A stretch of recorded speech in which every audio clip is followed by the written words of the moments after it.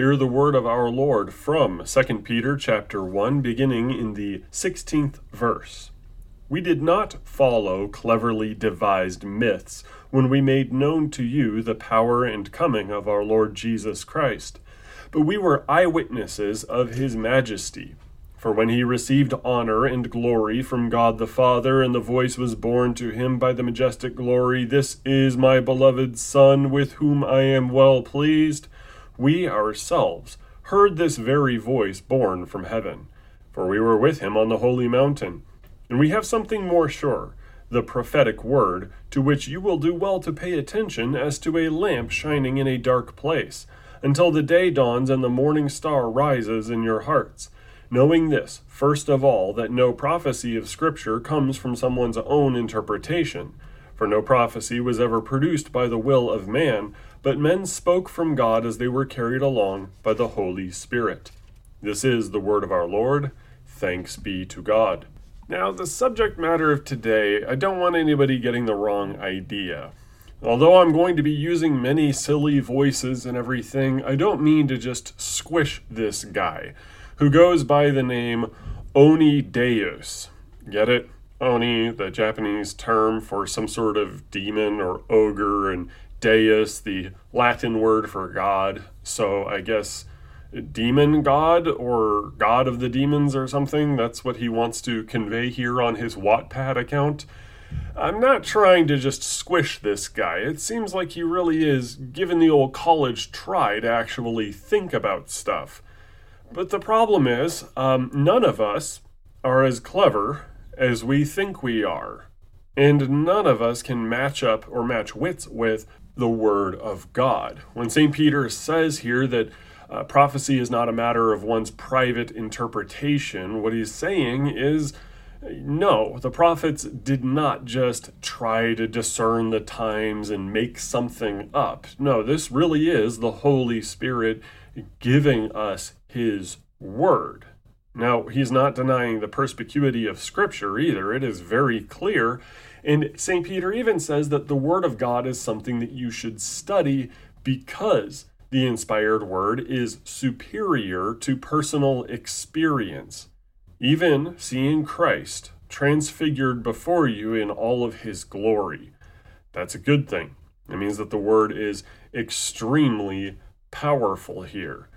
But with that said here, the, quote, mysterious antichrist document written by this Oni Deus guy, we're going to go ahead and read it and comment on it. I don't think it's copyrighted, but Oni Deus, if you're upset by this, please send me an email at very_Lutheran@tutanota.com. Maybe we can get a dialogue going.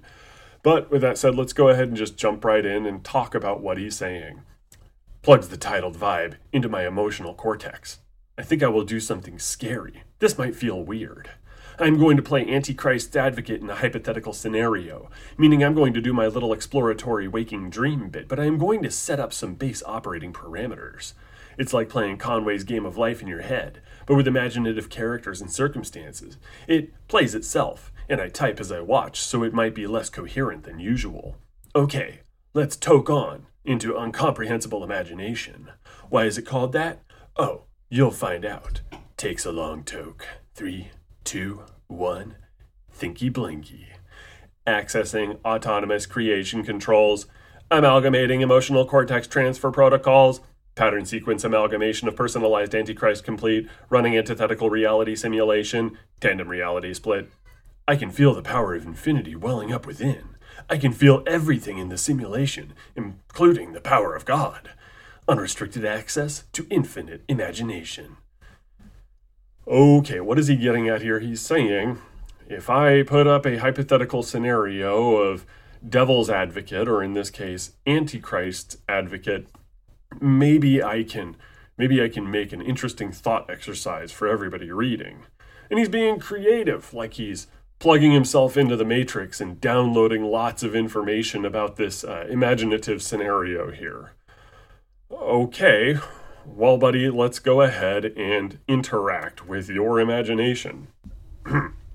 I can feel everything in the simulation, including the power of God, unrestricted access to infinite imagination. You didn't think the pen of God would simply be able to write words, did you? I challenge your perception. I challenge every last one of your religions. I could, in court. I could take humanity to court for control over all. Well, first off, the pen of God is able to write. God inspired the authors of Holy Scripture to give us Scripture. But also he does other stuff. Absolutely. He can do a lot of other stuff. He's omnipotent. So he does act through his church. He is the one making the entirety of the heavens and earth proclaim that he is God, as Scripture proclaims. This is how it is. So, not surprised there, but let's dive into this whole courtroom idea you have, because I don't think that you understand what the antichrist is. Let's continue here. On the simple basis that no other being on earth can reconstruct reality. Only God has that ability. So if I prove I have, then I prove I'm God. I'm going to abracadabra your perception. Poof. No, you're not. No, really, you're not. And reconstructing reality in actuality is something only God can do. Reconstructing reality in terms of your imagination or your perception is something everybody does as a mind game, but it's not actually reconstructing reality. I can convince myself that I'm an elephant, but I'm not an elephant. That doesn't make me God. It is a part of being made in the image of God that I can, pretend or perceive reality differently, but that, again, is just being part of God's creation, being somebody with his image imbued in me. But we continue on. Oh, it's gone. I said so. You can't claim otherwise. Actually, I can. Nothing about my perception is gone. Who are you to say that it is gone, dude? You can't claim otherwise. Fundamentally, you as a human are just an animal that can consider itself and its circumstances. This is your perceptual awareness. It effectively creates reality. So what is reality? Well, normally you think of reality as physical, as what is. No, I'm not an animal. I am a creature, but not an animal. There's a big difference. Human beings perceive things, yes, through their organs, through their eyes and their ears, their nose, their mouth, their nerve endings, and they process that information through their brain. However, there are spiritual parts to you that produce your mind, that produce your thoughts. Now, reality is not created by my perception. If I really, really, really try to deny gravity or the fact that stuff falls down and I jump off of my house, I'm going to break my legs. As simple as. And I don't have control over that. Now, I don't think of reality as physical, as what is. I know there is a lot more to it than that. There is the spiritual element to it. But let's keep reading. Let's see what his argument is. There is another way to think, though. You can think of reality as simply the effective scope of one's mental perception. After all, there's tons of, I'm going to censor swear words, tons of stuff in physical reality that's completely imperceptible to you. Your senses can't even come close to actually perceiving the whole of reality in its infinite complexities. Maybe I can't fully comprehend reality. I am just a human being after all. But if I still jump off my house, I'm breaking my legs. That's it. I can't really create reality through my mental perception. But let's keep going. So if there's nothing else to perceive any of it, does it even exist? I mean, physically speaking, yes, but perceptually, mentally, none of it even exists at all, even if it does. The problem is that God exists and he's always perceiving all of reality, so it does exist. Perceptual reality is your reality. It has limits. Mine does not. Well, when I see you flying in through my window or teleporting or something, maybe I'll believe you. I can prove your limits in a court of law. You don't have to. I am a limited being, and so are you. I could prove that my perceptual awareness is greater than anything. This wouldn't be hard, for example, when I look at the effective scope of your belief, your convictions. When I gauge them as a whole, no matter how weird or amazing or anime or whatever, they pale in comparison to what I can imagine. So you have a big imagination. That's cool, dude. I mean, you wrote some interesting stuff here. So, I mean, there's imagination there. So good on you for that. But I don't really feel the need to get into an imagination contest. But let's keep reading. Your God is limited by your own perceptual limitations. You've only been able to imagine God as so much. God, he exists in functional reality for you.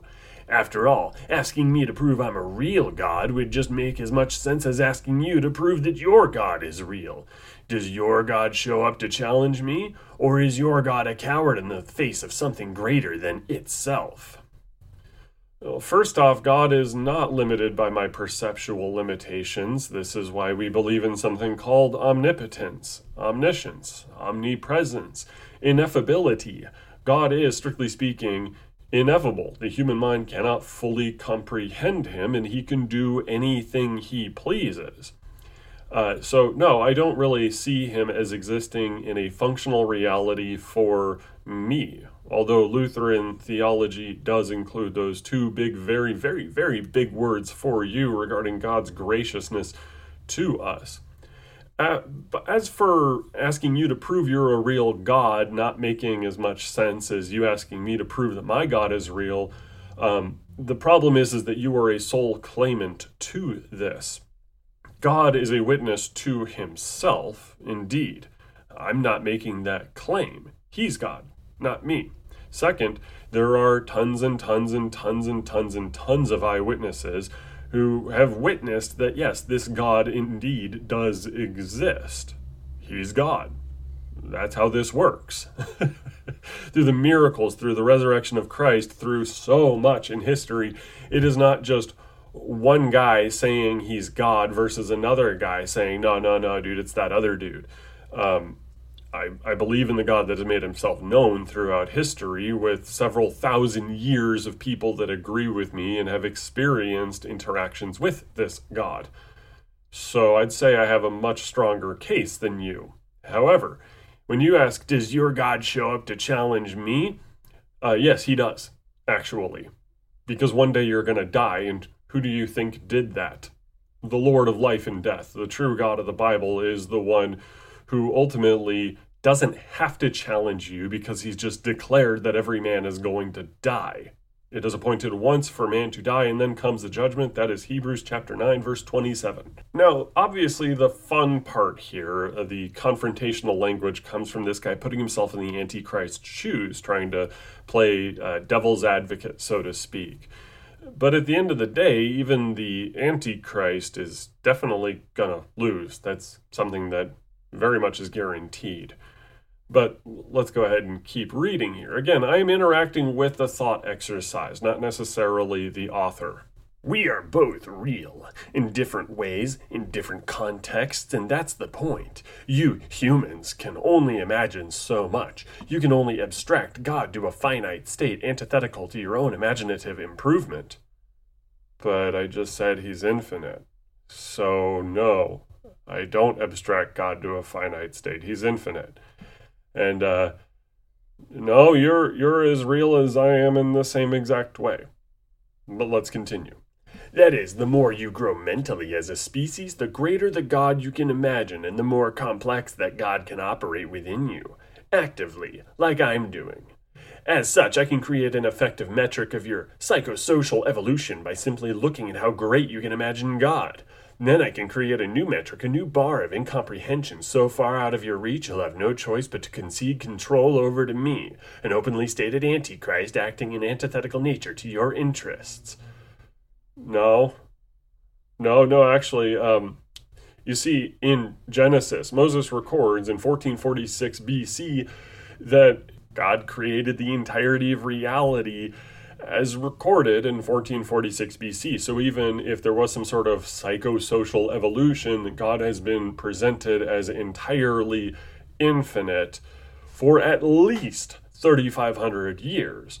But you got to understand that there is a religious tradition that believes in this theistic God that goes far before that. I believe, as a Lutheran Christian, that this is ever since creation, and ever since Adam and Eve were created in the Garden of Eden. So it's really, really old.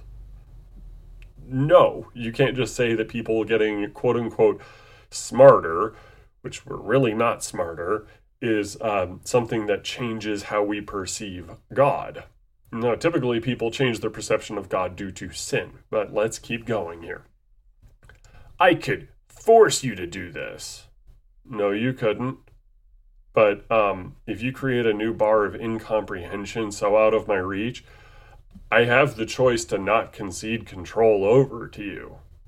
Like, what forces me to do that? I am more creative than you. Worship me. No. But anyway, let's keep reading.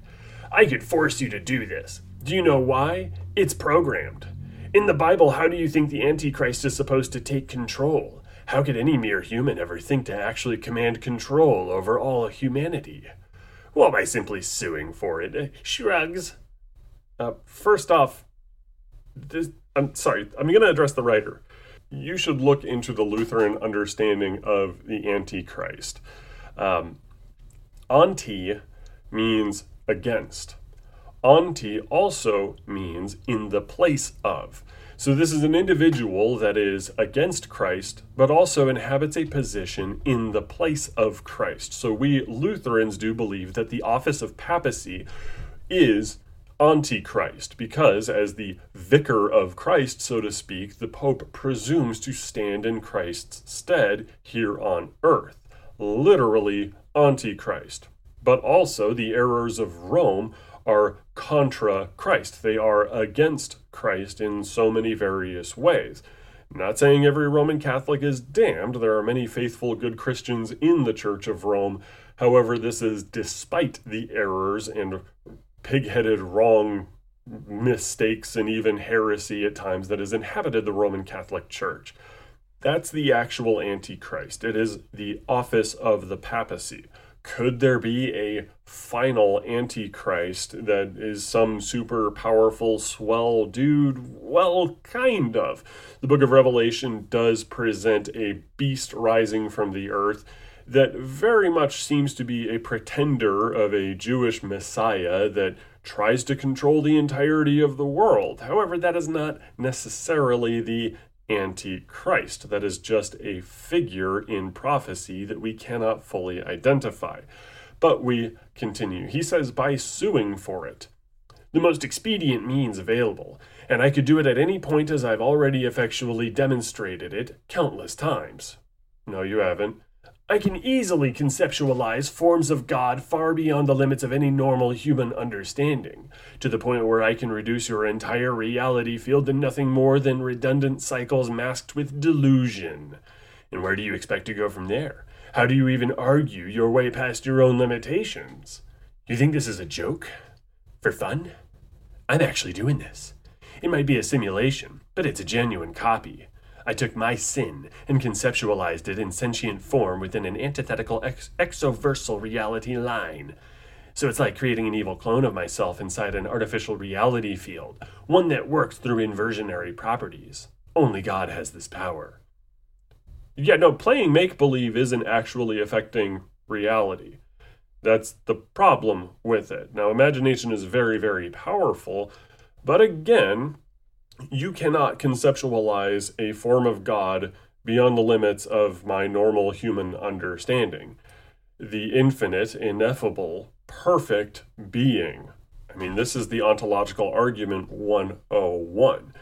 If you can imagine a being greater than God, then the God that you presume to be inferior to this other imagined being is not actually God. It's also where we get the existence of the theistic God.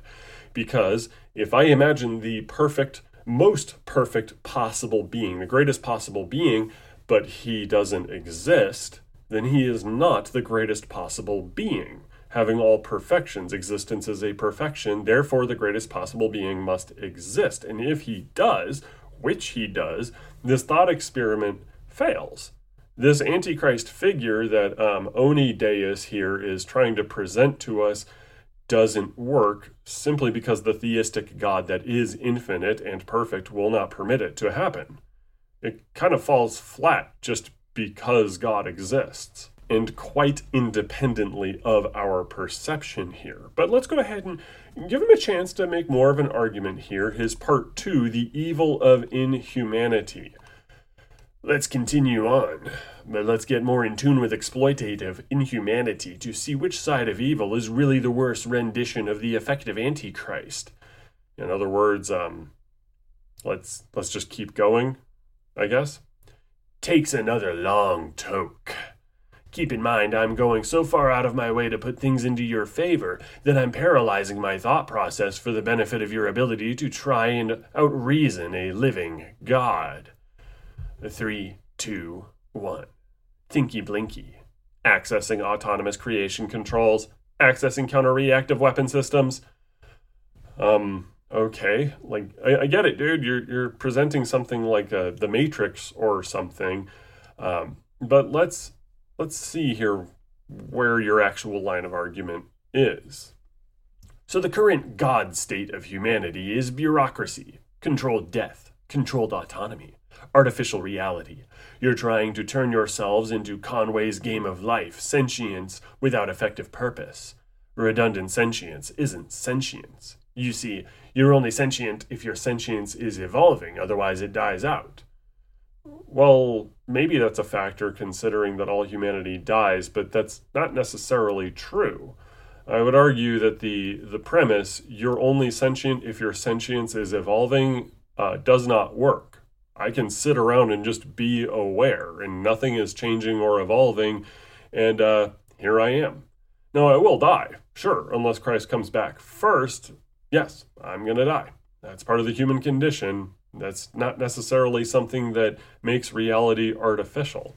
As for Conway, I mean, the dude invented a quote-unquote zero-player game that was Turing complete, whatever that means. I mean, okay, fun thought experiment, but it doesn't actually have any bearing on how reality is, given that it is an artificial creation itself. I don't think it is a very good object to base one's opinions of reality on. Let's keep going, though. That's effectively it. That's your collective antichrystal reflection. But why did you try and become God? I didn't. Oh, I see. Universe 25. You discovered it too. The crab's in a bucket. Your sentience is geared towards eating itself under utopic conditions. No, it's not. I mean, yes, humanity fell in the Garden of Eden, which is absolutely a paradise. At least it was, if it doesn't exist anymore. But no, my sentience doesn't eat itself. When things are going good, I can just chill and be happy. Sentience requires many things to function without eating itself. Hardship, strife, fear, discipline, routine, reality, reward, dream. Your evil God finds just killing everything not nailed down as the best means of perceptual gardening. No, death is a punishment. God is not evil for killing us or for deciding that it is for us to die, because he is just. And that is not a means of perceptual gardening, although suffering does build character. That is a part of it, but not the point of it. I want to torture you all with genuine comprehension. Wrath isn't nearly as evil as simply making you look at the true nature of yourselves and your perception, turning truth into a weapon capable of elevating your attention to where you can understand exactly how you're eating yourselves. How does understanding stuff torture me? I mean, are we doing Lovecraft posting here? Oh my gosh, I understand so much! No! What an assertion. Let's see if we get to that assertion. Your society is nothing but a blur, a pointless reprieve as your collective psychosocial sentiments rise to wrath naturally. You see, you need agitation to survive, to gain. But then you make agitation inherently exploitable. Oops, the abuser type is born. I don't need agitation to survive. Again, that comes off of the premise that sentience needs development or evolution, and that requires struggle, and you blame God for that. And the fact that some people, I guess, take bad things and make hay out of them equals an abuser type? Even worse than a lunatic, an abuser isn't simply a emotional explosion incarnate. A schizophrenic might at least have the saving grace of being a slave to their broken mind, but the abuser, their mind isn't broken. In fact, it's functioning at a level faster than most. So even with advanced comprehension capability, they hurt humans as if they were animals to acquire greater and greater levels of satiation because they become addicted. Abuse isn't a sign of intelligence, it's a sign of evil. There are really dumb abusers out there, just as there are absolutely intelligent abusers. That's a weird metric to judge whether or not somebody's intelligent, but that doesn't change my comprehension of reality here. The addicted become abusers. It's quite simple. You fantasize like a fetish. The fantasy is antithetical to reality, so it is inherently exploitable by evil as a means of attacking reality itself. You just need a little bit of plastic plausibility because you're addicted to that too. What? Drug dealers, drug addicts. It's just slavery with less steps. It seems like this antichrist character that you wrote in knows a thing or two about being addicted to drugs. All fetishes are inherently linked to expressions of dominance or submission as a means of control-seeking behavior. So in normal operation mode, the weak strive to be strong. That is dominance within domain as a means of satiating mental addictions.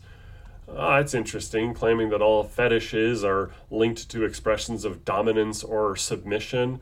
For somebody that claims that they have a completely, totally, infinitely expanded mind, that they can't come up with a fetish that doesn't involve dominance or submission means that this individual here, this pretend antichrist, is actually quite narrow-minded, thus destroying his case that being big-minded equals taking over God's position. So you still have the addiction, you see, it's just sustainable. On the flip side, when abusers take control, they'll try and flip the balance around as a means of generating abject power. It's like someone says, glasses are the coolest. Then next week someone says glasses are the lamest, and you wind up with a stupid war between stupid fad factions trying to establish mental dominance, but without reasons because humans are stupid. Actually, I don't care about glasses. I mean, they look good on some people and not on others. Human beings don't act with such black and white thinking everywhere that they can't have any nuance. Like, they can't get along. I mean, people get along all the time. But anyway, let's keep reading. So your societies and cultures wind up resembling the equivalent of a children's finger painting if you don't let actively demand higher standards. Wait. Let's reread that. If you don't let actively demand higher standards. That's a nonsense statement. It doesn't make grammatical sense, so I'm just going to move on. Push the bar up. That's good. Pushing the bar down, that's bad. So it makes sense for a powerful man to dress like a woman to express humility and control of power to the point of actively negating it. But when something that's already weak seeks to become something perceptually even weaker, and it's doing it as a means of acquiring power through psychosocial manipulation, yeah, that's an abuser effing with your sense of reality for their personal gain. Maybe. I mean, I'm sure that somebody that does present as weaker in order to manipulate people, yes, that's an abuser. That's not all abusers, though. Sometimes somebody just punches their spouse to force her to do things she doesn't want to do. That's wickedness, yes, but it doesn't have to necessarily fall under this definition. But we keep going here. Humans should be expected to mentally improve, not give up or give in for the sake of garnering scraps of pity. Praise over pity, climb up, not down. But the evil, unchecked greed that's strangling you right now, it's even worse because that Antichrist is addicted to avoiding humility through unrelenting self-superiority. I mean, yeah, Boniface did declare himself to be king of the world. There are other popes that basically just demanded fealty from all human beings, pretending to have secular temporal power. It was pretty bad. There was definitely some arrogant problems there. To be clear as before, when it comes to superiority, there is more than one direction in which to climb. When one becomes addicted to abuse, not simply for undeserved gain, but when they become addicted to the act of abuse itself, well, that's when you're effed. I mean, unless I just do something to avoid the abuser. But let's just go ahead and move on to the next part here. Let's alter this perceptual desktop. Elevates further, perceptually reconnects. The abusers don't have a choice, you know. The reason they have to escalate is because their unchecked greed builds intolerance to humility, to the point where the mere idea of expressing any level of humility causes that pent-up wrath to explode into even greater abuse, because you can only control so much wrath at once. Except for me. I can control wrath by creatively converting it into artistry instead of abuse. Like writing this? I mean, maybe after you fix some grammar and think some other stuff through. Again, not every abuser acts the same exact way or has the exact same motivations. It's not always greed, although unchecked greed is a bad thing. I would agree with you there.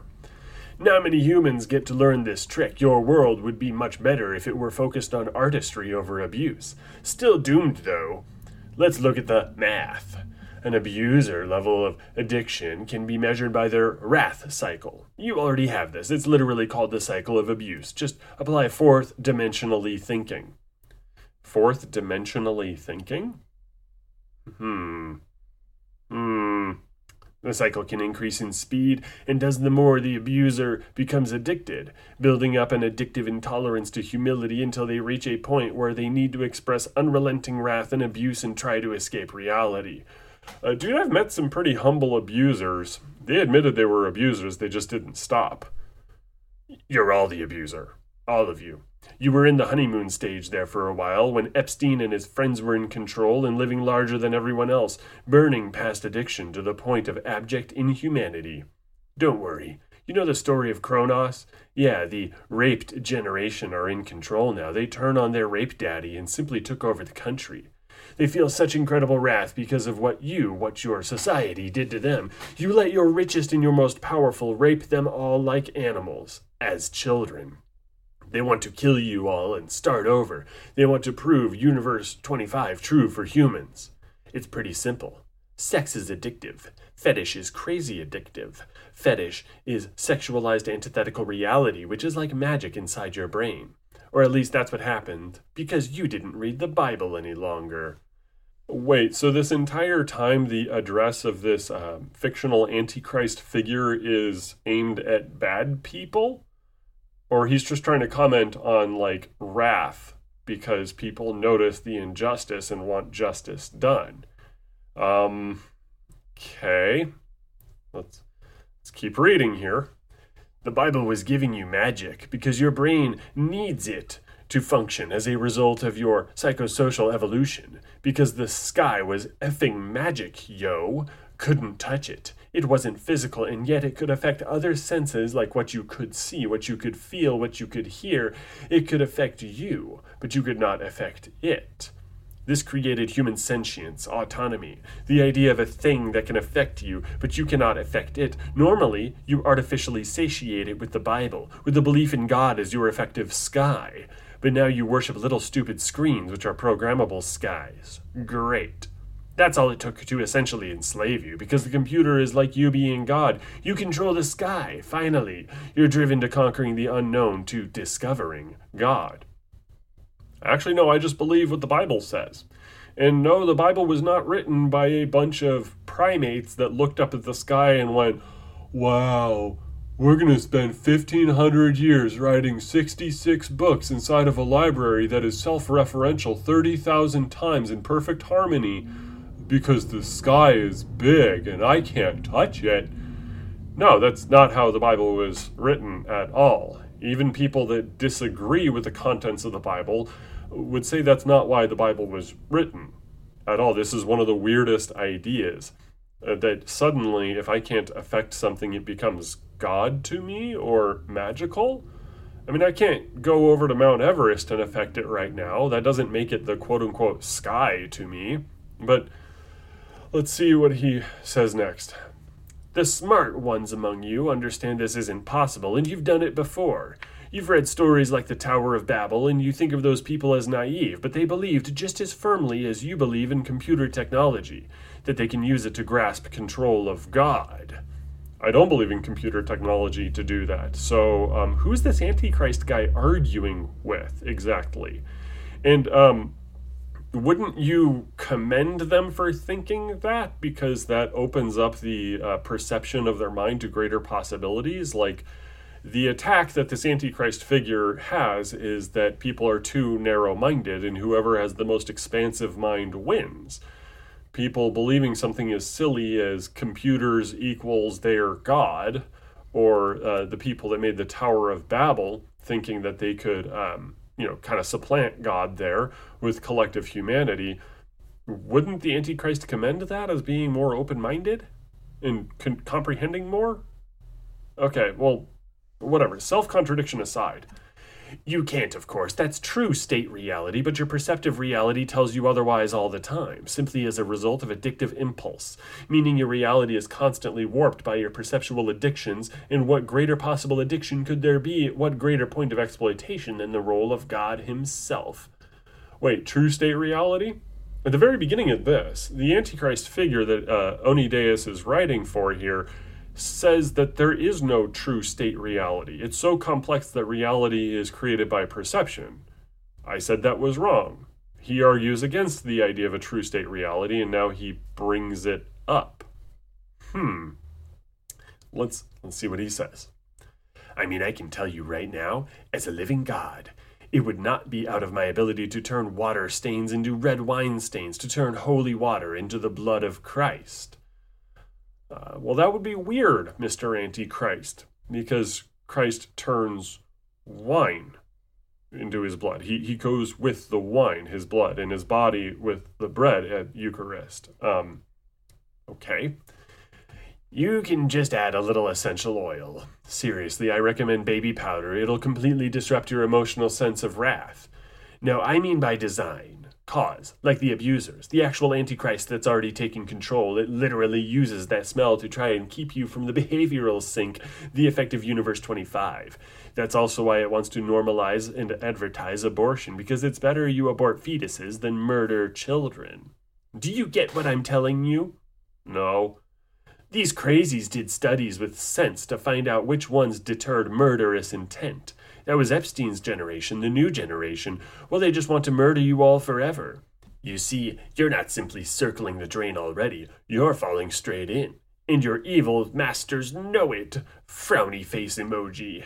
They plan to let it happen, but as a means of feigning morality, they're speeding it up so it's more humane. Like how PETA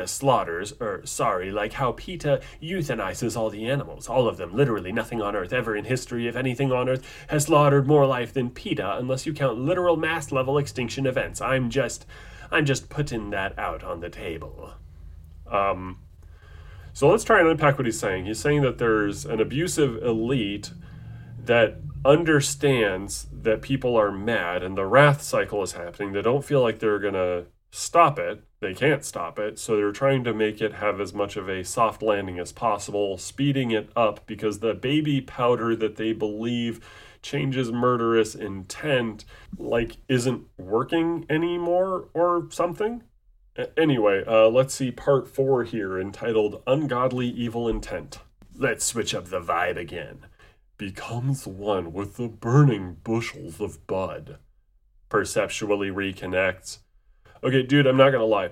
I've been interacting with what you're saying, but I'm hearing a lot of talk about weed. And marijuana does not make you smarter in the slightest. In fact, they've demonstrated that regular heavy marijuana use lowers IQ by at least a standard deviation over 10, 15 years. If you're actually, as the writer here, if you're smoking dope all the time, that's bad for you and you should stop. I really hope that you didn't think this thing you wrote here on Wattpad was an actual argument, but if you're abusing substances, man, you gotta quit it for your own good. You did not smoke dope and suddenly break out of the matrix. You just get brain damage from ayahuasca, and THC is a psychoactive substance that just harms you, okay?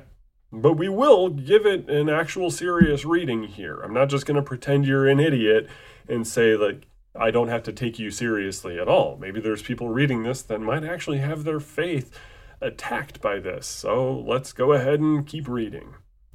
How do you like this? You normies reading along? Do you get it yet? You're just stupid kids being led around by slightly older stupid kids who pretend to be smarter than you, when in reality you're all stupid, and the only real way to reach beyond stupidity is with manipulation. That is how humans work. They seek manipulation of the unknown. That's why you fall for plastic plausibility so easily, aka troll science. No, manipulation of the unknown isn't how you get smarter. You could just read a book, I guess. Do math problems. Definitely read the Bible. Everybody should be reading the Bible because that is actually the Word of God. I don't know what this fake antichrist here is presuming his writing to be, but I will take the Bible over that any day. Let's keep reading here. You're either doing that to build the world up to greater decadence, or you're doing it to play God to try to escape the effects of addiction by emulating greater perceptual decadence. Artificial decadence is fetish. The greatest fetish is the fetishization of God himself, either ruling with psychopathy or following with sycophantry. That is the end fall. The want to try and connect to God cannot happen without the intent to emulate God. Well, Fun fact, life hack. God reaches out to you. His word connects him to you. He is the one that in the proclamation of his word and through the means of grace establishes communion with human beings. And also, maybe you could benefit from Brother Lawrence's The Practice of the Presence of God to understand a little bit more of the mystical side of things, but I would say avoid mysticism if you're going to look at it as some way to become God. Obviously, that is the first sin, human beings wanting to be gods themselves, but I wouldn't say that's a fetish. Anyway, let's keep reading here. To be clear, I am not technically God. You called yourself a living God there, Mr. Antichrist. However, I can emulate God better than your current psychotic overlords. I don't know, they're doing a pretty good job of exercising terrible control over the world. I'm very excited for when God gives us justice against those who are destroying society and our lives. Which is good, because they killed yours. They did not kill God, no. My understanding of God as infinite means he is completely impassible. You cannot harm God. Anyway. So if I can't rebuild what they destroyed, well, you're all dead. What happens when you try and play God and it F's up? Well, if you're an abuser, you use it as a mean of declaring God dead. And the problem is, what happens when you think that you've disproven God simply because you tried to haphazardly emulate God and failed? Your sentience collapses. Because the belief in God creates a metric that gives your life meaning. Meaning, I just proved that you used God. You attempt to steal the power of God as a means of giving yourself meaning. So let me get this straight. Believing in God gives meaning, and by believing in God, you manipulate God or attempt to steal his power by manipulation. The problem is you don't understand monergism. I do not give myself faith. God is the one who gives us faith in him. To believe in the true God of the Bible is something that God initiates in your very soul. It's up to you whether you're going to accept what he's just done or reject it. And grace is resistible, but it's not on you to decide to believe in God in order to give your life meaning, manipulating a made-up God. No, the real God is the one who reaches out to us. But let's keep going here. Just because something created you doesn't mean you are entitled to it. You see it with rich kids. They feel entitled to their parents' wealth. You see it everywhere in society where everyone feels entitled to everything simply because someone told they should. You killed your own God with self-entitlement. Slow clap. Oh boy, I should have read that in a boomer voice. Stupid entitled millennials feeling entitled to God. Slow clap there, millennial. Should have voted Reagan. But we keep reading. But that's okay. I can build you a new god. No, you can't. Not really. It's the old god. It's Jesus. I'm just repairing the stupid level damage. What? Oh, and just to be clear, I defeated myself as the Antichrist. I used the weapon of apathy. Because who the F wants to have to babysit you all? I mean, if I'm your god, like I'm giving you autonomy just so I can have an excuse to get you all to F off and leave me alone. Smiley face emoji. God isn't dead, and nor is he built.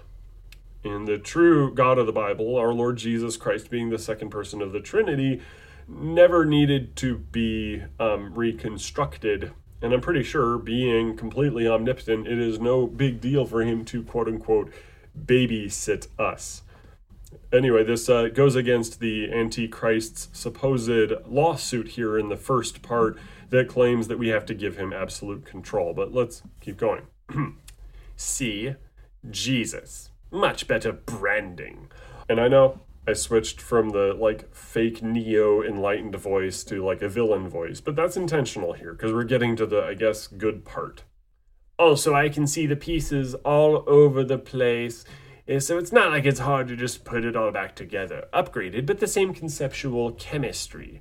I'm just taking this stuff to a whole new level of Narnia. But it's still the same underlying human-compatible source bourgeois that I'm reasonably certain Jesus derived from nature itself. What? Are you saying Jesus just kind of made it up? Well, then, no. He actually did rise from the dead. He actually was God. Everything that he says is truly the word of God because Jesus Christ is God. But let's continue here. Being that I am the Antichrist, that sounds boring and I'm too busy hating you to save you. But at the same time, one must save you because, well, then what would one rule over? I mean, I can't very well be the god of nothing. How embarrassing would that be? So, if I have to be the god of humans, or whatever your species calls itself, but since I'm the Antichrist, well, the only way to prove that is with absolute evil. So in the previous part that he wrote, he claimed he didn't want to be God, and he didn't want to save anybody or anything, and he said he didn't want to babysit us and stuff like that. So very self-contradictory figure here that our author, Oni Deus here, has cooked up. He's contradicted himself several times, in fact. But maybe he ties it all together by the end. Let's go ahead and keep reading. So why don't I brew up a batch, and then there won't be any mistake as to what is the most evil thing in existence. There is a way to siphon genuine, heartfelt conviction from humans as a means of satiating hyper-humiliation with death. By making it so humans think that they can die. You see, the perfect world for evil is one in which you have a belief system that keeps you sustainably alive at the perceptual level, like science the poop out of religion until the two become effectively one and the same, sterilized belief. So you feed emotional conviction cravings while operating under the belief that you simply die and there is no afterlife. If you understood your actual immortality, you see, if you knew that shooting yourself in the head would never end your pain, suffering, and misery, but in fact would only make it exponentially worse, would you still do it? See, purest evil will give you sustainable belief, the kind that will maximize emotional addictions for the sake of maximizing emotional suffering and agony within hell. To be clear, all the evils that have ever been in control of you, none has ever been evil enough to expose that fact to you, and all for the sake of simply enjoying your perceptual shock. Knowing that collective human shock is what literally creates the base conditions of hell itself in the metaphysical field of reality that you exist in after death. Meaning I just alter the perceptual conditions of hell itself to give me more power. Because if you're gonna go evil, why half-butt it? Evil for greed? How human? How do you think an evil god would operate? Oh boy, Look, the most evil being in the universe, Satan, is gonna burn in hell for all eternity. But right now, as he's referred to as the prince of the power of the air in Ephesians 2, he really doesn't have to rely on just one strategy. Like, you really got to think, going to hell is the worst thing that can happen to a human being, period. Par none. Going to the lake of fire for all eternity is the absolute worst thing that can happen to you. It does not matter if it is from greed. It does not matter if it's from false religion. It does not matter if it is from murder or uncontrolled lust, any sort of impenitent sin or anything like that. The point is to get you to be damned. That's it. It's not just going to have like the most evilest of strategies ever. The devil is kind of a one-size-fits-all big tent strategist. And the cure for that strategy is to hold on to faith in Christ and rejoice that he is your Savior. But let's go ahead and finish this up. Part 5, he's entitled it, In the Absence of God's Light. One last vibe for the ride out. Tokes down the road a ways. Perceptually reconnects. The afterlife is affected by reality. You can literally reshape heaven and hell through your everyday little lives simply because you never actually die. So it's possible to effectively end heaven simply by ending the belief in it. What happens when humans create technology to save themselves retroactively from death, to functionally remove death from the true state of reality so that then it only exists perceptually? That's how easy it is to kill any of your gods forever, or at least the best current way of deluding humanity into the darkest path possible, namely your existence with the absence of God. Well, okay, Mr. Fictional Antichrist, first off, the afterlife is a part of reality. Reality includes before you, during you, and after you. The material realm, the immaterial, spiritual realms, and so forth, etc. They are actual places, meaning that no, a human being, according to their quote-unquote perceptual reality, isn't going to skip out on hell just because they don't believe it. And if somebody has an oopsie in their faith and for a few minutes stops believing in heaven for some foolish reason or another, heaven still exists. You don't end it. And if you were to turn to Christ and fix your false belief, you would end up in the real heaven. You don't control these things. Perceptions do not control reality. They only affect the person who has a mistaken perception of reality. It'll affect you, sure, but you're still going to break your legs if you jump off that house. Continuing on. As your Antichrist, I'm giving that to you. I'm giving you the knowledge of understanding yourselves in the absence of God's light. Because I know, as the truest evil unimaginable, nothing will hurt you more than knowing evil can hurt God by simply hurting you. And that pain isn't enough to garner God's attention. So you see, I gave you a metric for God's love, your own. None of that was sensible, but I can say, A, you can't hurt God, and B, you're not going to hurt faith by claiming that you can hurt God. I just don't believe you. Now what, pal? I mean, at best you got yourself at an impasse, because I don't have to believe you just because you say something. I really don't. But anyway, let's keep going. Because the evil truth is, God doesn't love that which doesn't fight back against evil. That's why evil always attacks the weakest targets first out of fear, because God doesn't love the weak. Your God is willing to sacrifice the weak. Your God is cruel by your overly entitled, self-absorbed human standards. No, God does love people that are listless, that are shiftless, that do not fight against evil. Jesus Christ died for every single human being, ever, good and bad. This is why we believe in what's called universal objective justification, unless you're Eldona, but Eldona guys sit in the corner over there and be mad by themselves. Yes, Jesus died for you. The atonement is not limited, and God does love you. Case in point, guess what? All those people that aren't fighting back against evil, they are eating. chances are they're eating. Chances are they're eating food. They're wearing clothes. God is providing for them because he loves them. So, this notion here that this antichrist character is positing is it's just so silly, guys. Continuing on, though. In non-antichrist terms, how to tell if your God was invented by narcissist abusers? In reality, they do this because those who seek the power of God, which they always assume to be themselves, they fear the possibility of a real God, so they continually try and test God, to a point to try and force God to prove him into being simply for the sake of their unchecked abuse. Because of their warped perception, that's just how they perceive God. Their God accepts sacrifice of the weak for imagined gain. That's all the more of a God their brand of humanity is even capable of conceiving. To them, God is never anything more than power to obtain through abuse. So they abuse to build towers of godly power, which is the easiest way one could think of to try, which is why it's just as foolish as Babel, physical, digital, or emotional, to abusively tear down to build up.